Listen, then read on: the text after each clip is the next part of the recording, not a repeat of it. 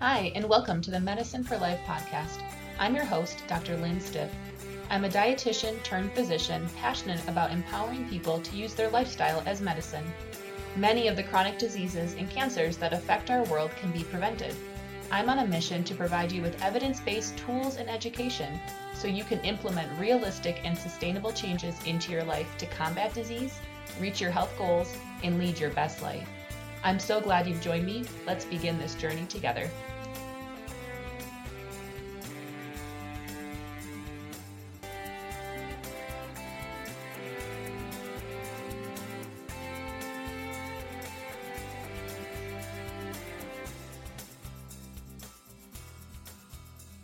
Hey everyone, thanks so much for joining me today. I'm super excited to talk to you about a topic that I feel very passionate about, and this is obesity. And more specifically, I want to talk to you about how weight itself is not the problem, behaviors are. So the title of this podcast is Weight Doesn't Matter, Behaviors Do, and I'm going to talk to you about why I feel the data around weight itself is actually quite flawed, and that focusing on weight itself is causing more harm than good. Give me a little grace as I approach this topic, because I know that this is a very emotionally driven topic that many people have opinions about. So we've all seen the headlines. America is fatter than ever, obesity epidemic on the rise, and these are all laden with unappealing pictures of people who fit the category of overweight or obese, show this dramatic increase in the BMI in our country. And right now in America, so 2/3 of Americans are considered overweight, somewhere between 65 and 70%. Half of those people are actually in the obese category, so somewhere between 30 and 40%. And so when you look at the graphs, which we've been focusing on obesity now for over 30 years. So when you look at graphs that have data back 30 to almost 40 years, you'll see that there's been an upward trend pretty consistently every year. And every year there's a new initiative to try to decrease the obesity rate in our country. But every year it seems to fall short, clearly, because the graphs are continuing to show the rates are going up. And so what's the deal? Why is this happening? And I actually believe that our excessive focus on weight is contributing to the problem. Don't get me wrong, the core problem is behavior, and that's what my focus is. So the core problem is that people eat food that's not great for them, eat too much of it, don't exercise, don't sleep well, don't deal with their stress, don't deal with their mental health, have poor social connectiveness, and are surrounded by other people just like them who live the same lifestyle, so it makes it very challenging to have behavior change. So I think that our focus on weight is harmful for a couple of reasons. One, it is the symptom, it's not the problem. If somebody came to my office and had a cough, it would behoove me to just give them cough syrup and send them home. I would take a history. I would ask more questions about when did the cough start? What are the characteristics of the cough? What associated symptoms are with the cough? I would ask more about their history and find out more about what might be contributing to this cough.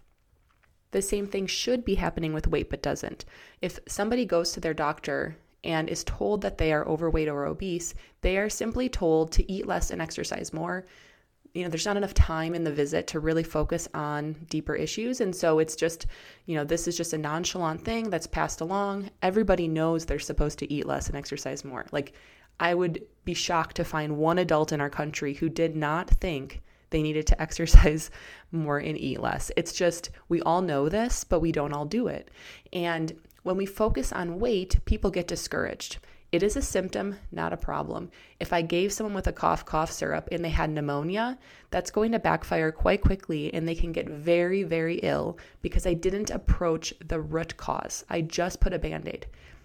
With weight, we don't have something that is you do A and you will weigh X. It doesn't happen. We like to think that we do, but there is no study that shows if somebody does this specific prescription, they will weigh this specific amount, because our bodies are dynamic and complex, and the world we live in is dynamic and complex, and it's not as simple as just two variables leading to a certain outcome. And so it actually is a worse way to approach this for patients, or just friends and coworkers that you might be talking with if we focus on the weight, because we are assuming that if they do a behavior, you'll get a certain outcome. But it's not like pneumonia and antibiotics where most of the time people will respond to this one treatment. It's even more complex than that, because every person's metabolic drive is influenced by a variety of things in their life, their past experiences, and their day-to-day activities. It's just not as simple as it seems on the surface. And the trouble is when we focus on it as being simple, and then somebody tries this simple thing and fails, they become discouraged. They have no desire to try again. Maybe they want to be healthy, they want to lose weight, but they don't have any tools in their toolbox to understand why it never works, or why it works for 6 weeks and then they gain all the way back and then some. The second reason why focusing on weight is actually harmful is that we don't take into account all of the determinants of weight. So our weight is not simply a number that is easily calculated in some online tool to figure out your calorie needs for a day. Everyone's caloric needs can vary dramatically from one day to the next. And two people that look the same height, same weight, they have different histories and their metabolic drive is likely different. If everyone ate perfectly and exercised regularly and did all of the health things exactly the way they are supposed to, then maybe we would be closer at being able to estimate an exact calorie need that somebody has for the day. But even that, the amount of brown fat somebody has or their genetics will directly influence what their metabolic drive is. And it's crazy that we think that if somebody is 5'7", 150 pounds, then they need X calories, because that is so simplistic and it completely undermines the complexity of the human body. So our bodies have evolved over time with the one goal of surviving.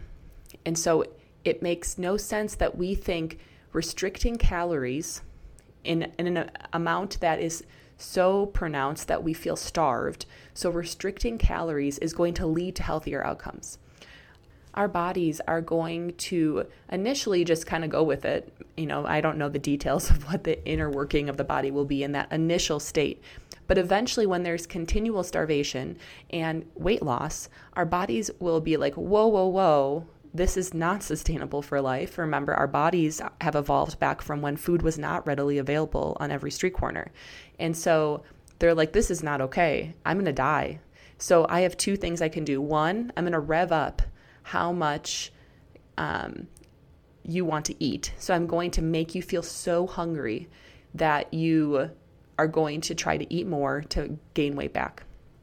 Or I'm going to slow down your metabolic rate so that we don't lose more weight, because if we lose more weight, we will die, and that's not what I want. And so you're going to feel sluggish and tired and feel poorly. You're going to burn less calories just doing the things you do every day. And these changes will make direct changes, epigenetic changes on our genes, on how our metabolism works. Now, sometimes if you go back to the way you previously ate or just increase your caloric intake slightly so you're not starving, by doing that, things will go back to the way they were. But they've actually done studies on people who have done yo-yo dieting. So they do a diet, they lose weight, they keep it off for, 6 months or so, and then they gain it all back and then some. And they found that that person, let's say they previously needed 2,000 calories to maintain their weight. Then they lost weight, their body went into this starvation mode, and the metabolism changed. And then they eventually made it back up to that weight that they were before. So the weight where they needed 2,000 calories. Suddenly at that point, they now only need 1,800 calories to maintain the same weight. So what's going to happen? Well, they've gone back to their old way of eating. If they eat intuitively, they may be able to get by on just eating less calories, because they might realize, with their metabolic drive being slower, they might not feel as hungry. But most people do not eat intuitively at all, and they eat out of habit and convenience. And so most people, if they go back to their old way of eating, they will suddenly gain 10 or 20 more pounds. And that's because their metabolic drive is lower than it previously was, but they've continued to eat the way they used to eat.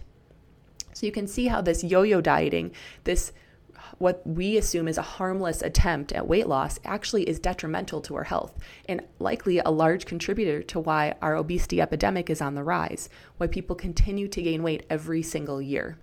In addition to previous weight cycling, there are many determinants of weight. So this could be something like your baseline genetics, just what you were born with. It could be the foods you're eating. There's data to support that certain foods actually cause epigenetic changes on your genes that could result in changes in your metabolism. It could be related to medical conditions you have.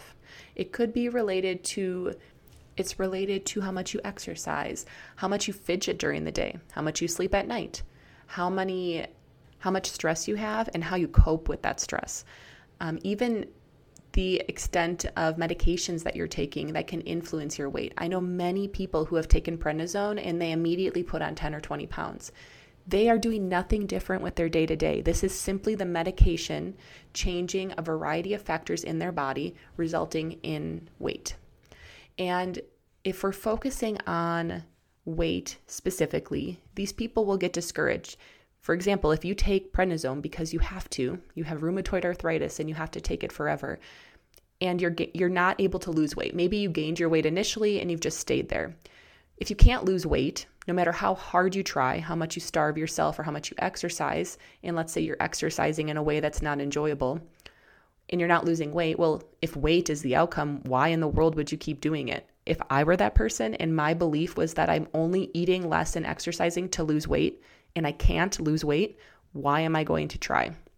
So you can see this mindset. We have only so much time in the day. Why would we waste our time torturing each other if there's no beneficial outcome? But if we shift the conversation, so the conversation is not on weight itself, but you're exercising because of X, Y, and Z health benefits, because it helps you play with your grandkids, it helps you sleep better at night, it helps you have more energy throughout the day, it helps your joints feel better. If you do all these things for exercise, suddenly you can achieve those things, okay? You can achieve the goal of 30 minutes a day, every day, and you can feel those outcomes. And suddenly, if you don't lose weight, it doesn't matter. And you have so much more power now. Similarly with diet, if the goal is to lose weight and you're not losing weight, well, then you'll just eat whatever is enjoyable. Food manufacturers have created foods that we crave and we want. They know how our taste buds work, and their goal, since they are a business, their goal is to get us to buy more of their foods. And if for you, the goal is weight loss and you're not losing weight, well, of course, you're just going to go buy the food that tastes the best in your mind. And if we're not eating mindfully and understanding that eating well is more than just about weight, it helps with a variety of biomarkers in our body. It changes our metabolism through epigenetics and just changes the way we feel overall. I know that I can definitely tell a difference if I've eaten out versus I eat something fresh at home that I cooked myself, because I have so much more energy after I've eaten these fresh things. I don't feel sluggish and tired. And I also don't crave other things. I don't know how many times I have eaten pizza and then I want ice cream afterwards. And so when we focus on the actual outcome as opposed to weight, suddenly our motivation to do things changes. And our likelihood of sticking to those changes seems so much more realistic. Okay? The third reason why I believe focusing on weight is harmful is our next generation. So we see on these graphs the pediatric obesity rate is on the rise as well. And actually some graphs show it being more dramatic than the adult rise. And this is problematic because children who are obese as children are much more likely to be obese as adults. So adults, if they're healthy weight their whole childhood, and then it's in adulthood, like their mid-20s, when they're on their own and they are busy trying to establish a career and they don't really know what to eat or what to do, they gain weight. Those adults could potentially lose some weight or at least mitigate some of their weight gain. A child who gains weight is extremely unlikely to ever lose that weight if they leave childhood at that weight, okay? Their metabolism has been changed basically indefinitely. And so it's very clear that this is a problem that we need to worry about. But our current approach of focusing on weight is all wrong. And it's actually going to cause more harm in these poor children than good. We need to focus on two things with them. One, the family unit, the environment in which that child lives. Every person in that environment needs to be doing things to improve health. Okay? The second is we need to focus on health. We need to stop talking about weight. These kids are getting heavier because of the behaviors within their environment. And so we should focus on what the problem is, not just that number on the scale. Obviously, we would hope to see that number improve, but the number itself is not the problem. You can't do weight. You can't just go out and participate in weight. Weight is an attribute. It is not a behavior, and we need to stop talking about it like it is a behavior.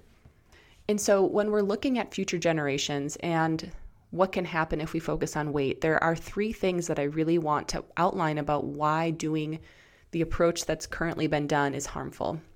So first, when kids hear us talk about weight as being an important thing that we pay attention to, they internalize this as being an important attribute that they need to pay attention to. And it ingrains in them that the end-all be-all reason for anything we're doing is weight. And so these are the kids who either won't participate in exercise because they say, well, I'm already fat, what does it matter? Or they won't participate in exercise because they say, well, I don't need to exercise or eat healthy, I'm already thin. I have heard this too many times from young people, either teenagers or 20-somethings who say, well, why do I need to exercise? I'm not fat. We don't exercise because we're fat. We exercise because there are health benefits and our bodies were created to move. So if kids see us prioritizing weight over health, they will take on that same mindset and have problems down the road when they realize that their health is suffering because they haven't been exercising and haven't developed a healthy relationship with it. The second thing that I really want to talk about is that children will pick up the idea that we believe being fat is bad. And if they happen to have a body size that is considered fat, they will start to internalize this and think that they are bad. So you can see how this could be a huge problem because 1, they think that the people they love think they are bad because of something they have little to no control over. Remember, these are children. They're at the mercy of their environment. There are many things that influence their weight. 1, their genetics. Maybe they are just going to have a bigger body size. That could just be the way their genetics are. Maybe they have parents who don't realize that feeding them chicken nuggets every day while it gets them to eat food is actually not healthful. And maybe they live in an environment where health has never been a priority, and so the food provided is less than ideal. The screen time is ample and readily accessible, and exercise is not a priority. These kids have no control over the fact that the world they live in is like that. And it's just absurd that we would imply to them that they are bad because of something they have absolutely no control over. We live in a world where tasty food is everywhere. Again, these are kids. If we give them the opportunity to eat this, of course they'll eat it. It tastes great. And so, again, not their fault that they're being offered this food that is not nourishing to their body. And they are just using their basic natural instincts as to what they're choosing to eat. And then the last is that the coping skills that children develop occasionally are around food. We often use food as a way of showing our affection. So if a child gets an A on a test and worked so hard on this test, you might take them out for ice cream. And if a child does everything that they're supposed to do for their chores that week, you might buy them a little treat. We often use food as rewards in a way of showing acceptance or appreciation and just our regard for them, because when we eat the foods, we feel good and they're special. And some children, they get this a lot for a variety of reasons, and so they start to internalize that this food means I'm good, and they'll want to eat it. If they're feeling bad because, let's say, they're being bullied for their size, they will think subconsciously, how can I make myself feel better right now? How can I soothe this wound that I have? And they'll say, well, I've always had cookies, and they make me feel so good when I eat them, and so then they'll go eat them. And so these children learn coping skills that are actually maladaptive in the sense of maintaining a weight that is ideal for their body size, because they are potentially coping with these foods on a regular basis. And they often, when people use food for coping, it's often not integrated into their normal hunger satiety rhythms. And so they end up eating more calories throughout the day than they otherwise would. So these 4 things, genetics, environment, both the environment within the home and then the environment in which we live, and coping skills, these things largely contribute to why a child might be heavy. All of those things are not in that child's control. So you can see how if they start to believe that they're bad because of things that they have no control over, they will internalize that belief as being not just I'm fat and as an attribute, but as I am bad because I am fat, or I am bad because I do these things. And that is going to dramatically change how they participate in the world and how they succeed in life, because they are going to feel like they are less than because of things they had no control over. And once they get to the point where they have control, they really don't have as much control because their metabolism has been changed through epigenetic markers and a variety of factors over the past 15 years. The likelihood of them losing that weight and keeping it off is very slim. Now, they might be able to lose some weight. Again, we can't predict which kid will and which kid won't. They might lose some weight with changes in their behavior, but it's unlikely that they will reach the weight that the BMI charts say is ideal. But actually, one more thing about that. Children, their metabolisms are more flexible, though, than adults. And so if this is figured out when they are children in the family unit, wherever that child lives, because I know not all children live with their biologic parents. So whoever is the overseer of that child's environment, if that entire environment is shifted, and so the entire family unit starts eating healthier, starts doing intuitive and mindful eating, finds non-food ways to cope with emotions, participates in daily exercise, gets enough sleep, limits screen time, focuses on stress management, all of these things that honestly everyone in our country needs more of. If that family unit does that, it's very likely that the child could lose the weight. So it's just the key is we can't predict. Okay, we don't know which of these kids have changes in their metabolism that will stay that way forever and which kids will only be able to lose some of the weight. But a child's metabolism is much more flexible than an adult's. So if those behaviors are changed when they're younger, it's more likely they are able to adapt and go back to being a healthier weight. But again, focus on behaviors, not on weight. And then just one last thing I wanted to add in on why, when we talk about future generations, we really do need to be cognizant of how we talk about them, because children internalize these negative events, and children who are overweight and obese have higher rates of depression, bullying, and discrimination. And this weight bias discrimination is pervasive in our society. I will do a talk on weight bias in the near future, and we'll go a little bit more into that. But these children aren't stupid. They know what people are saying about them, and they internalize these things, just like the internalization that I am bad because I'm fat. And so when kids do this, it can sometimes elicit a stress response that's similar to a trauma for them. I mean, years of bullying, that is a traumatic event. And they found that children who have more adverse childhood events have more chronic disease. And so not only are they growing up maybe not having an environment that teaches them how to be healthy in a way that prevents chronic disease, but now they have an extra thing against them here with having an adverse childhood experience. And so they have two factors that are increasing their risk of chronic disease.